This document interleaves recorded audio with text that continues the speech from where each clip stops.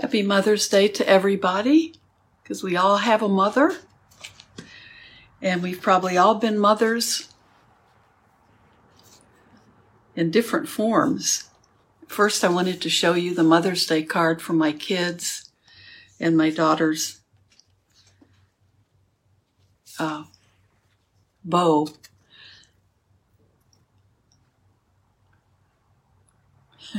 Can you see it? That's my Mother's Day card. It's pretty perfect. So today I wanted to talk about mothers. I realized what I was really focused on about Mother's Day was, I lost my mother in January, and it's been, I'm still thinking about her, and I think about her on the times during the day when I'd be calling her or thinking about things she might want to hear about. And I know so many people lost their mothers during the pandemic, and things were hard. And so many of the people in the groups that I'm with, there are so many people who've lost their parents, one of their parents. So those are, whether it was a dad or a mom, those are people we can celebrate today. And you don't have to be a mother to have had a mother. So I wanted to focus on just that figure of a mother in our lives, the person that is that very strong influence on our lives.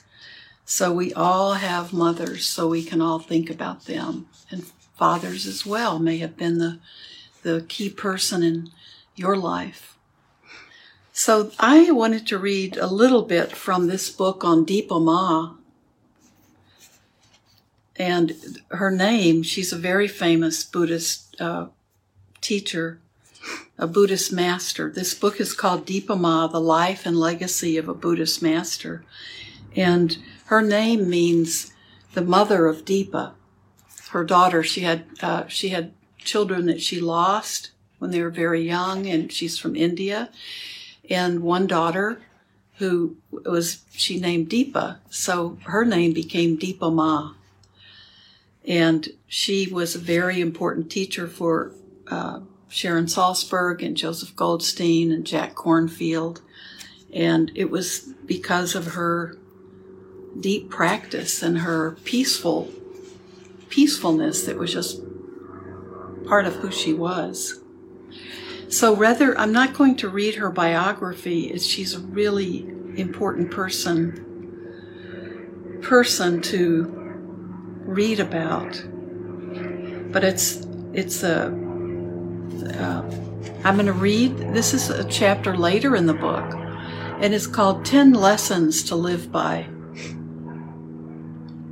And I'm not reading the whole chapter, it's a little bit long, but I'd like to read to you. This is part of her story too. The story of Dipa Ma's spiritual unfolding is the archetypal tale of all who seek the way.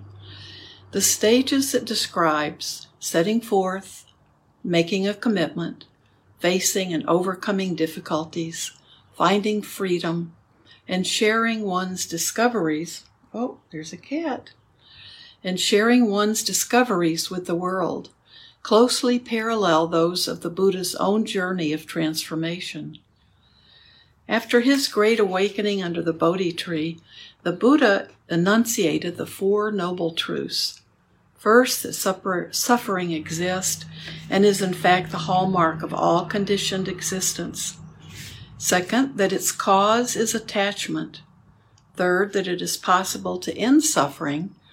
And fourth, that there is a path that he spelled out in detail that leads away from suffering to the cherished goal of liberation. Buddhist practice, simply put, is about ending suffering for ourselves and for all beings. It is this implicit promise that our own suffering can cease that first brings many of us to meditation practice. And it is Dipa Ma's life example that can give us the confidence to set forth on this journey. A woman, a mother, a householder, Dipa Ma makes the Buddha's path seem accessible and the great goal of freedom attainable in this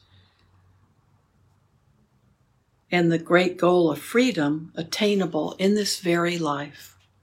What follows are some of the lessons we can derive from Dipa Ma's essential teachings. May they be of help to you in your own journey of liberation. Lesson 1. Choose one meditation practice and stick with it.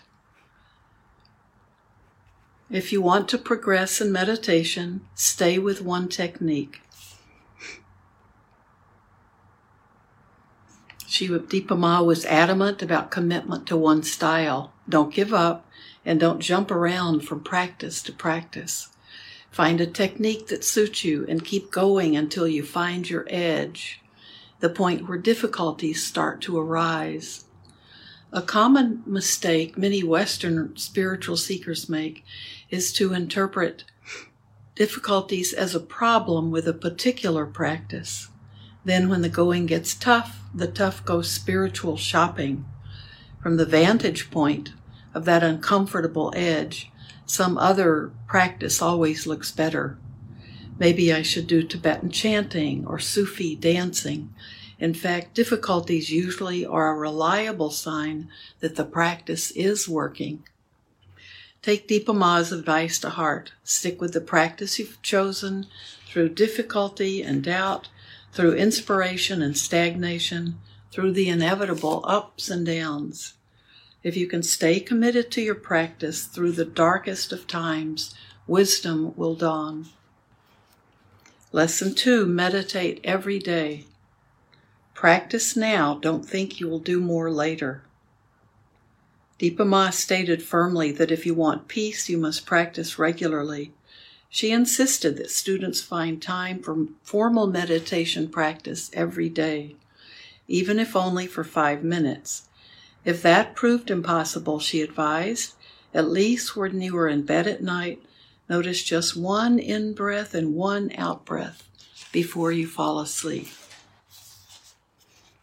Besides formal sitting on the cushion, Dipa Ma urged students to make every moment of their lives a meditation. Many of them were busy people who found it difficult to set aside any time at all. Deepak Chowdhury told Dipa Ma that it was impossible for him to practice because he had a very full schedule at the bank where he worked. He explained that he spent his workdays doing calculations and that his job required him to be continually on the move, too busy and too restless even to think about meditation. Dipa Ma wouldn't hear of this. She insisted that meditation is always possible, that it is not separate from life. If you are busy, then busyness is the meditation. She told him, when you do calculations, know that you are doing calculations. Meditation is to know what you are doing. If you are rushing to the office, then you should be mindful of rushing. When you are eating, putting on your shoes, your socks, your clothes, you must be mindful. It is all meditation. Even when you are cutting your nails, put your mind there. Know that you are cutting your nails. For Dipa Ma, mindfulness wasn't something she did. It was who she was. The best attitude, she said, is with trust and willingness. When your mind wanders, simply begin again. Dipa Ma made it clear that there's nothing wrong with lapses of mindfulness. It happens to everyone. It is not a permanent problem. Don't worry, just start again. Always maintain your effort. I'm sorry, there's a big cat out watching my squirrels. Don't worry, just start again. Always maintain your effort, patience, and faith, even when you lose energy. And motivation, she advised. Just notice that, then shift to another mindfulness practice, walking, awareness in ordinary activity, or sitting, in which more motivation is present. Lesson 3. Any situation is workable. Each of us has enormous power. It can be used to help ourselves and help others. The Buddha left his wife. The Buddha left his wife and child in order to pursue his awakening. But Dipa Ma, out of necessity, found her path to freedom within the context of motherhood and ordinary household life. Her message to women and men everywhere is that you don't have to leave your family to reach high states of spiritual understanding. You can be a spouse and parent and still pursue the Dhamma. Even though initially she thought that she would have to give up her daughter to go to a monastery and practice in solitude, Dipa Ma came to understand that she could make her family part of the journey. Dipa Ma's approach was of radical inclusiveness, everything and the kitchen sink. There is nothing ultimately to cling to in this world, Dipa Ma taught, but we can make good use of everything in it. Life is not to be rejected, it is here. And as long as it is here and we are here, we can make the best use of it. I love that. Dipa Ma wasn't attached to a particular teacher, place, or lifestyle. The whole world was her monastery. Sharon Crater remembers, at my idealistic age of 20, when I wanted to believe if I sat long enough with the right teacher, everything would be okay. She showed me it was about being awake to much more. She was an example of how to be a true mother to the world. To be a true mother is to feel intensely. To be a true mother is to embrace whatever comes along with awareness and to make all circumstances my teachers. Lesson 4, I'm going to read 4 and 5 and then read the rest Tuesday. Lesson 4, practice patience. Patience is one of the most important virtues for developing mindfulness and concentration. These first sentences are quotes from her. Patience is forged by constantly meeting the edge. If you stay with your meditation practice, it isn't inevitable that difficulties will arise. In the most challenging situations, merely showing up, being present, may be all that is possible, and it may be enough. Kate Wheeler recounts the effects of this kind of patience in Dipa Ma's life. She had seen her mind go through every kind of suffering and was able to sit through it. Later, when she came out of that fire, there was something very determined, almost frightening, about how she could look at you, because she had seen herself. There was nowhere to hide. She exemplified that you can't just sit around thinking about getting enlightened. You have to take hold of these truths at the deepest level of your heart. Dipa Ma's daughter talks about her mother's patience. The day before she died, Rishi, that was Dipa, this daughter's son, Rishi, who was 11 at the time, was trying to hit him, and he hid behind my mother. She wouldn't let me touch him. I was very upset and cried to her, "You don't know how mad he has made me. I want to punish him." My mother came to me with a mild, slow voice and said, "Dipa, you are my daughter, and you too were silly once. I did not throw you out of the house for being silly." She talked about being affectionate and patient and talking slowly. It was a teaching I remember. Patience is a lifetime practice to be developed and refined over time. According to Dipa Ma, patience is essential in maturing the mind and therefore is one of the most important qualities to cultivate. Lesson 5, free your mind. In her quote, "Your mind is all stories." Dipa Ma did not say that the mind is mostly stories. she said that there is nothing in the mind but stories. These are the personal dramas that create and maintain the sense of individual identity, who we are, what we do, what we are and are not capable of. Without our being aware of it, the endless series of such thoughts drives and limits our lives, and yet those stories are without substance. Dipa Ma challenged students' beliefs in their stories, their attachment to the stories. When someone said, "I can't do that," she would ask, "Are you sure?" Or "Who says?" Or "Why not?" She encouraged students to observe the stories, to see their emptiness, and to go beyond the limitations they impose. Let go of thinking, she urged. Meditation is not about thinking.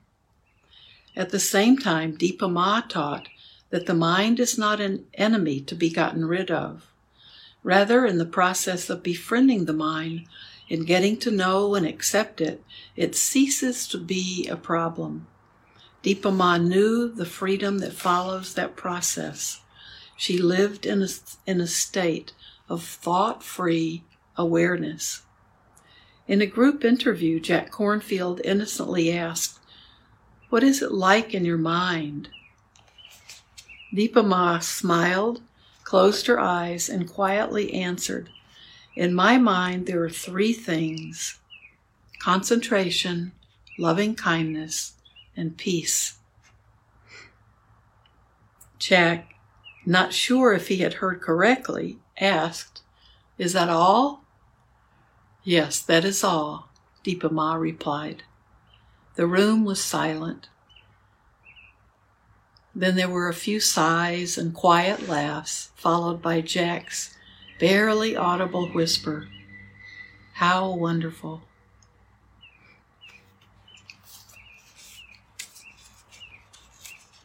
Well, let's just do one more, because I like this. I'll read Lesson 6.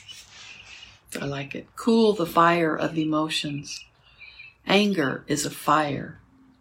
When someone came to visit Dipa Ma, it didn't matter who it was, or what emotional state they were embroiled in, or what the circumstances were. Dipa Ma treated each person with complete, compassionate acceptance. Can we offer the same acceptance to the emotions that arise in us? Can we see our emotional states as visitors to be treated with friendliness, to be treated with kindness? Can we simply allow anger and other emotions to arise and pass away without reacting in ways that might be harmful?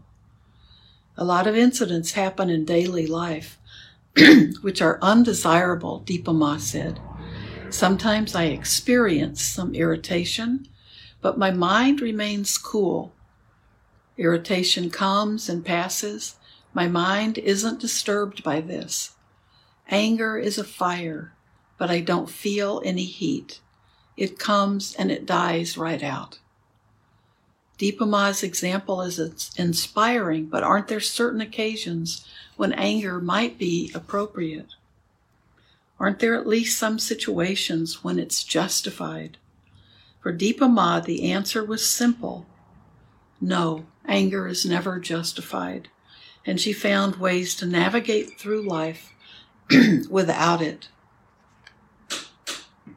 Sylvia Boorstein, who hosted Dipa Ma in her California home in 1980, said that her husband once challenged Dipa Ma on this point. Dipa Ma was talking about the importance of maintaining tranquility and equanimity and non-anger, and my husband asked her, "Could you do that? What if someone were in some way him?" Okay, sorry, my screen froze for several seconds. Sylvia Boorstein's husband asked Dipa Ma, "Could you do that? What if," this is about anger, so she was talking about non-anger, how important it was, like equanimity. My husband, Sylvia Boorstein's husband, asked her, "Could you do that?" What if someone were in some way to jeopardize your grandson Rishi, to threaten him? I would stop him, of course, Dipa Ma replied, but without anger.